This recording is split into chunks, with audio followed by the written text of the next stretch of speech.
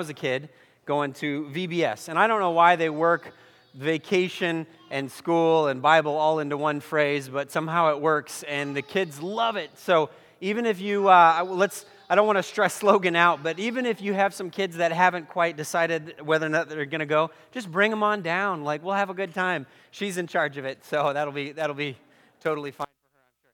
But we are really looking forward to it, so I hope that's something that you can participate in and that you can use even as opportunity for outreach. You just never know what's going to drag somebody to church and get them connected and get them involved. There's not a shortage of stories of people for whom VBS was their entry point into a relationship with God and church and just the whole discipleship process.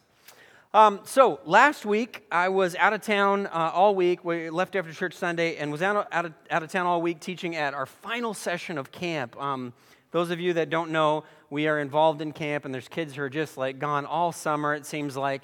If you've never been up there, it's pretty. It's very pretty. However, it is like the 10 plagues of bugs and mosquitoes, and so you've just got to be in it to like win it, because otherwise, if you're annoyed by that kind of stuff, you're just going to be driven away. But this last week was something exceptional. It was a minor miracle. There low humidity, hardly any bugs, and it was just beautiful. Now, I was teaching up there, and so teaching occupies a part of the morning, and then the rest of the time, just depending on what you got going on, you kind of occupy yourself. And I was working on the sermon for the Sunday, and I was working on some other church stuff, and I had been holed up in my little room all week, and, just dark and cramped, and I thought, man, I need to work outside, and so I went outside to work. I thought this would be perfect. There's no bugs or anything like that, looking out over the lake. I mean, isn't that beautiful? Like, isn't that nice? And so I have a little problem with attention, though, and this was probably not the best place to be.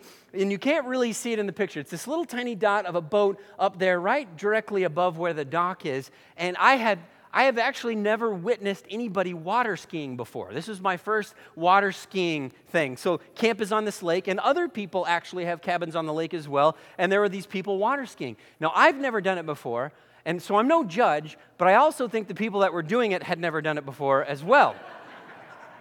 So I'm watching, I'm working, I'm reading, like typing stuff out, and I'm watching this person try to get up on their water skis, and I don't know if the boat was taking off too fast, but they just couldn't get out of the water. They would lose, grip, and just nothing was working right. Finally, they got up out of the water, and of course, here I am trying to be working on the sermon. I'm totally not paying attention. I'm watching this person, and they're going around the lake, and I don't know. Again, I've never water skied, so I don't know what any of this is like or what it's supposed to look like, but I think it's supposed to look more graceful than what this person was doing. This person was trying to avoid wiping out the whole time, and so they kind of looked like a toddler, in terms of balance, and the boat felt like it was whipping around too fast, and I'm sitting there at my, my little makeshift office, and I'm like leaning, like, don't hit the tree, don't hit the dock, and they came in right along through here, I'm pointing to the screen, they came in right along through here, and I'm like, you're too close to the dock, I don't want to see a terrible accident, I mean, we're miles away from a hospital, this is awful, and the whole time, I'm standing there on the shore, and I'm thinking, they're not going to make it, they're not going to make it, they're not going to make it. And finally, as they come around this last little turn, you can see this tree right over here, they kind of wiped out and then went behind the tree. And I'm like, so they didn't make it, clearly. And I'm like, is this person okay? Should I go find out if they're okay? I mean, it was like a wholesale wipe out just. And then, true story, I have never once heard an ambulance up there. And about 15 minutes later, I hear an ambulance. Now, you guys are like, totally unrelated. Somebody accidentally pocket dialed 911, and that was no big deal. This person was fine. But I was like watching this whole thing stressed out because I did not think that they were going to make it. The book of 1 Thessalonians is Paul expressing a sense of relief because he has been watching from the shore at the church of Thessalonica, and he's like, they're not going to make it, they're not going to make it, they're not going to make it. And he gets word that they've made it, and he is just overwhelmed with relief. And when you read the book of 1 Thessalonians, you are reading that relief. You're reading like this church that just shouldn't have made it. Paul had only been able to be there for about 3 weeks. They had kicked him out of town, banned him from the town. He just couldn't get anything, couldn't get any traction. And he was worried sick about these Christians, thinking that there's just no way. There's so much working against them. There's so much animosity toward Christianity and discipleship in this town. They're not going to make it. And when he hears that not only did they make it, but they're doing awesome, he's just overjoyed. And you've all experienced that. You've all thought the worst, and it turns out somebody did better than you thought. Or you've all thought, man, I don't think my kid's going to pass that test. And, they got like a 72%. You set your sights low enough, 72 looks great. Whatever it is, you're just like, they're not going to make it, they're not going to make it. And they made it, and there's this sense of joy and sense of relief. Now, as we read this book, you'll notice throughout this book, Paul highlights characteristics and practices and beliefs and habits that this church had that was really the difference between surviving and thriving. Like they weren't just doing okay, they were doing awesome. And so what we've been doing with this series is exploring those things that Paul highlights. So 2 weeks ago, we talked about how they had this sense of openness to the truth. Something about the truth resonated with them. Last week, we talked about how they had the ability to stand firm in the face of some pretty severe opposition. I want to read 1 Thessalonians chapter 4, verse 1. 1 Thessalonians chapter 4, verse 1. As for the other matters, brothers and sisters, we instructed you how to live in order to please God, as in fact you are now living. Now we ask you and urge you in the Lord Jesus to do this more and more. And that more and more is where we got the series title, to do this more and more, to make this your habit, but you just keep going deeper and deeper and deeper.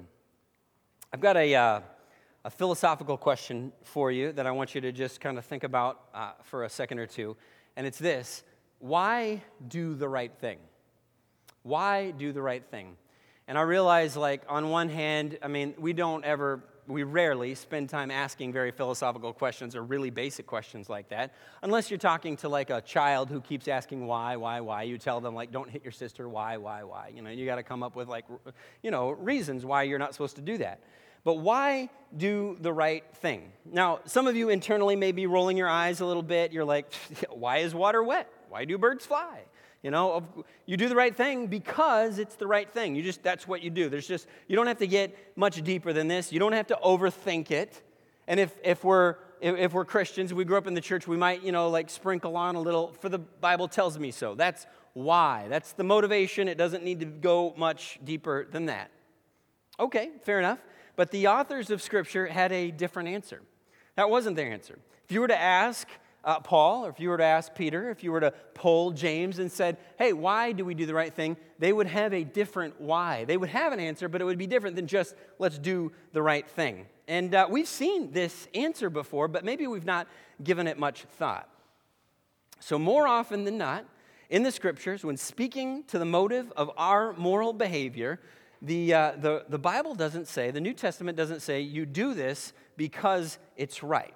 Rather, you look at 1 Thessalonians chapter 4, verse 1, we instructed you how to live, not in a way that is right, but in order to please God. Now, this is just one verse, but I think, let me show you some highlights. The next slide, if you look. This is a little sampling of all the different places in the New Testament that it says, this is why you do what is right. And we're going to spend the rest of the morning reading each and every verse right here. You ready? No, I'm not going to do that. But I want to pull out a couple highlights real quick for you. Parents, you'll like this one. Children, obey your parents in everything. Why? For this pleases the Lord. That's why. Children, youth groups back in town this week. Children, teenagers, obey your parents. Why? Why do I have to listen to what you do? For this pleases the Lord. Did you notice the verse doesn't offer a statute of limitations about how old you are? So, grandparents, your kids are adult children, obey your parents, right? Leon's nodding to me. Obey your parents. Why? For it pleases the Lord. Here's a little, so you have the moral behavior, obey your parents, and then you have the moral motivation. For this pleases the Lord. 1 Timothy chapter 5, this is kind of a more obscure rule, so to speak. But if a widow has children or grandchildren, these should learn, first of all, to put their religion into practice by caring for their own family and so repaying, parents, amen? Repaying their parents and grandparents. Why? For this is pleasing to God. Not because it's the right thing to do. Is it the right thing to do? Yes, but because it's pleasing to God. Even when you read in scriptures, like there's an Ephesians chapter 6, children obey your parents in the Lord for this is right. Did you know that the word right means approved by God? And so here we have our moral motivation is whether or not the things we do are pleasing to God. This is so important. Jesus talks about this in John 8:29. For I always do what is pleasing to him. Very interesting, very interesting. So we can say it this way. The primary motive for doing what is right is whether or not it is pleasing to God. Now, some of you, blank expressions, I can tell you're like, I don't really care because I don't care about being pleasing to God. That's a big judgment for me to make. I know, I understand that. But we'll talk about like how do we stir up that desire to please God in just a second. But we have to understand what the Bible is getting at when it says this is why we do what is right. This is why you do the right thing. Now, some of you are like, tomato, tomato. I don't care. As long as people are doing the right thing, who cares why they're doing it? Who cares why? Well, there is a tremendous difference why they're doing it. It's huge. It's the difference between transactional and relational. Can we all agree, can we all understand, do we all know that Valentine's Day is a made-up holiday? We know that, right? It's a made-up holiday. No big deal, right? They picked this random day in February. They said, we don't have anything else going on. Hallmark started manufacturing cards, and all of a sudden, everybody's got to celebrate Valentine's Day. It's a made-up holiday. Let me let you in on a little secret. All holidays are made-up holidays. Did you know that? They're all made up. You guys are going to go somewhere and celebrate Labor Day? You're going to be on a cabin for the weekend? Are you really going to be celebrating labor as you're out there grilling on Monday? No, they're just made up holidays, and we use them as opportunities to express different things. And so if I were on Valentine's Day, I know it's a little out of season, but if I were on Valentine's Day to go get a card, go to Target the night before Valentine's Day, because that's when it seems to be most populated by guys getting their wives' cards. But if I were to go to Target, get a card, and to write, flowers, chocolates, all that, all the typical stuff, and to write in there, Dear Corrine, I am giving you this card because it is the right thing to do. Sincerely, Patrick. Is it the right thing to do? I suppose, arguably, yeah, it's a good thing to do. You should do it. Is that why I should do it? No. Is this a happy Valentine's Day for me?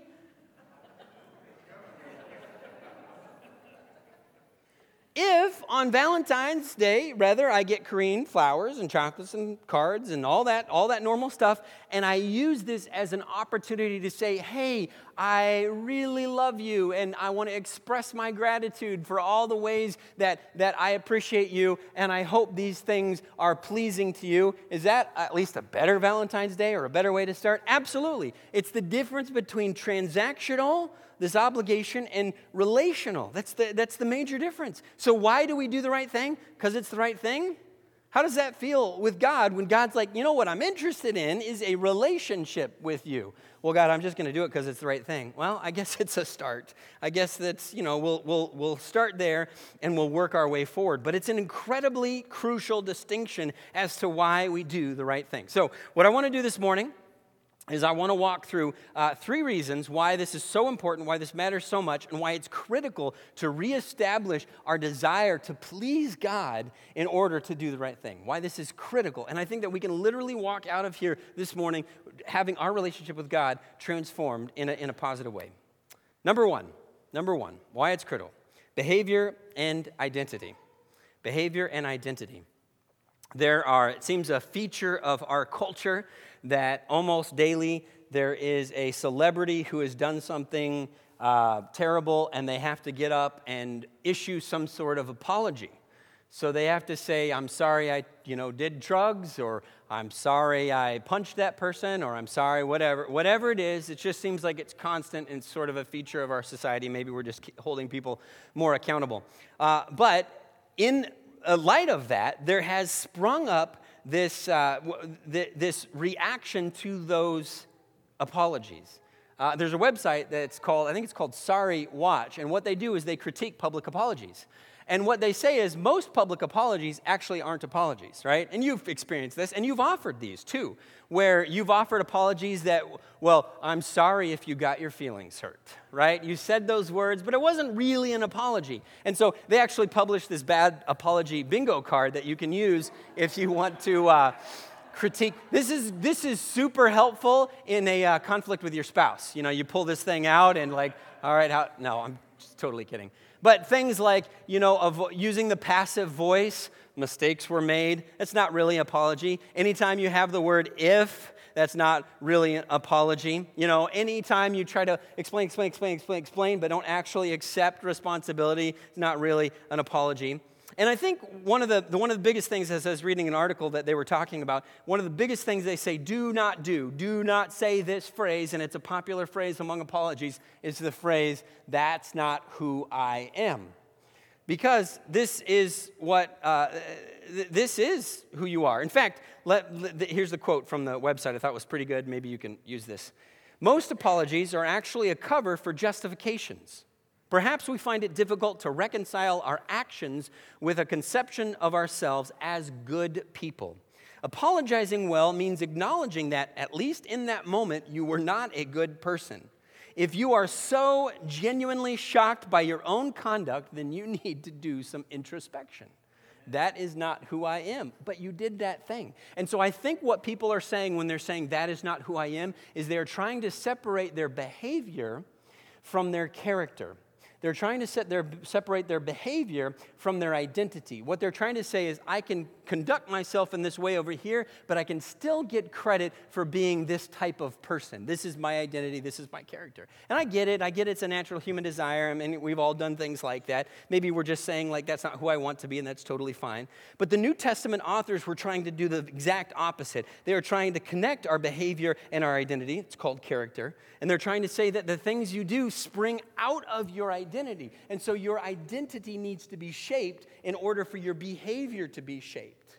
In Ephesians chapter 5, verse 8, it says, you were once darkness, but now you are light in the Lord.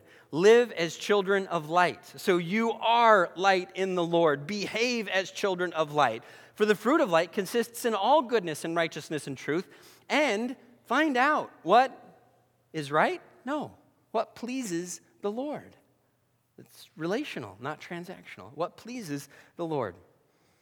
Second reason this is so important is because we can be technically right, but morally wrong. Technically right, but morally wrong.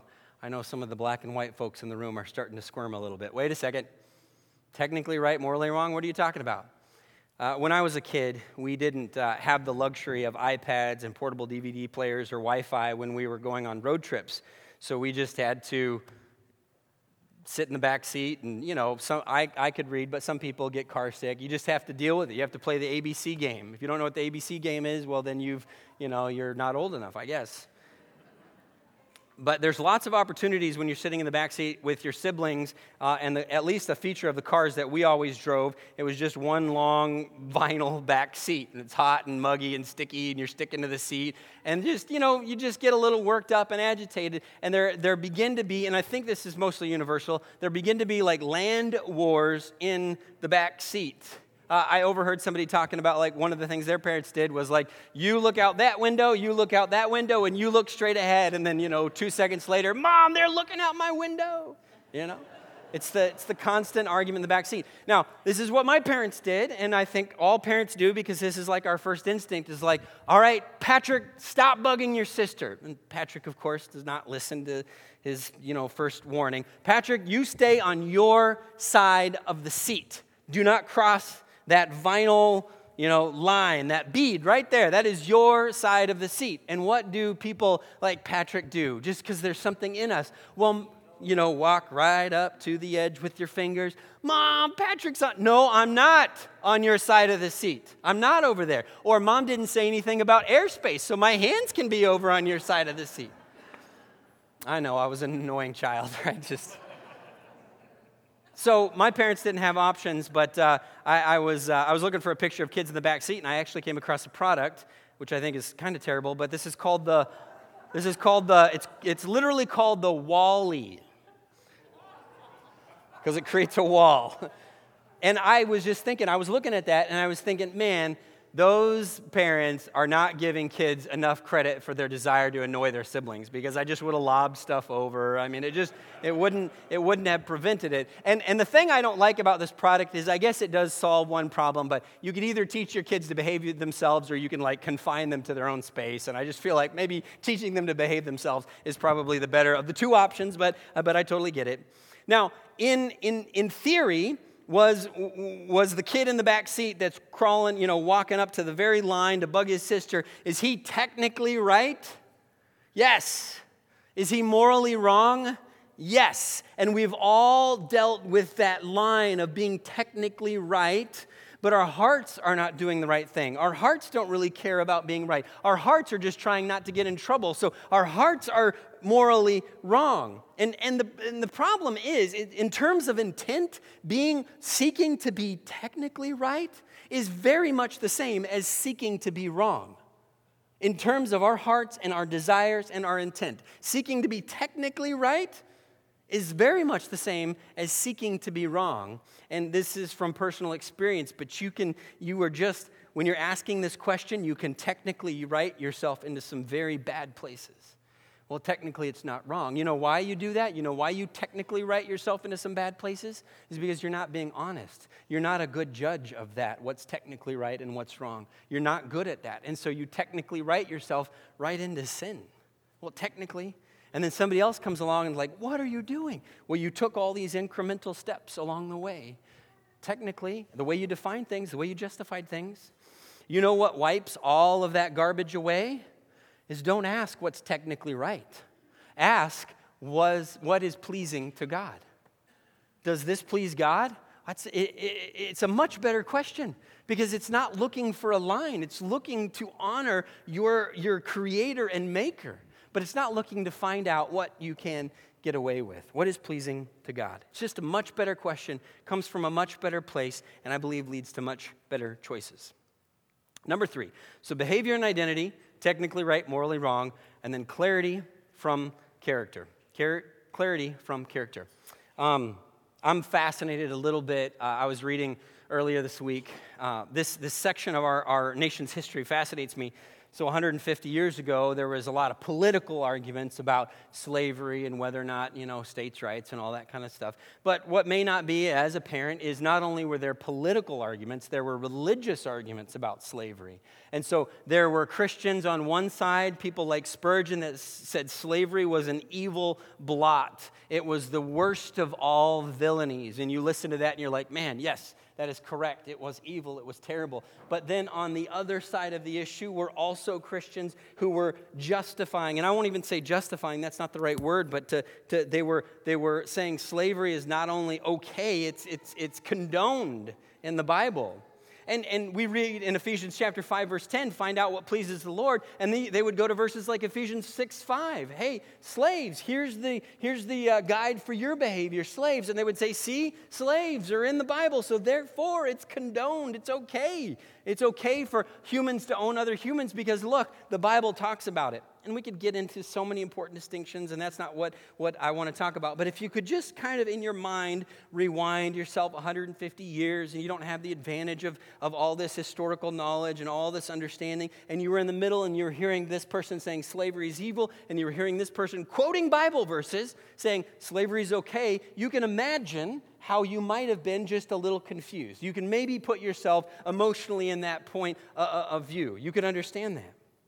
Some people read the Bible and it condemns slavery. Others read the Bible and it condones slavery. Like, how are you, what are you both looking at? Well, they're both looking at the Bible, but they're looking at it in vastly different ways. And this is the important distinction. Charles Beecher wrote this persuasive little book, and it was titled "The God of the Bible Against Slavery." And I want to read you, this is him. Doesn't he look like just a cool guy? I would like to talk with him. I'd like to read you a quote from this booklet that he wrote. It seems very strange that anyone should think that the Bible sanctions slavery.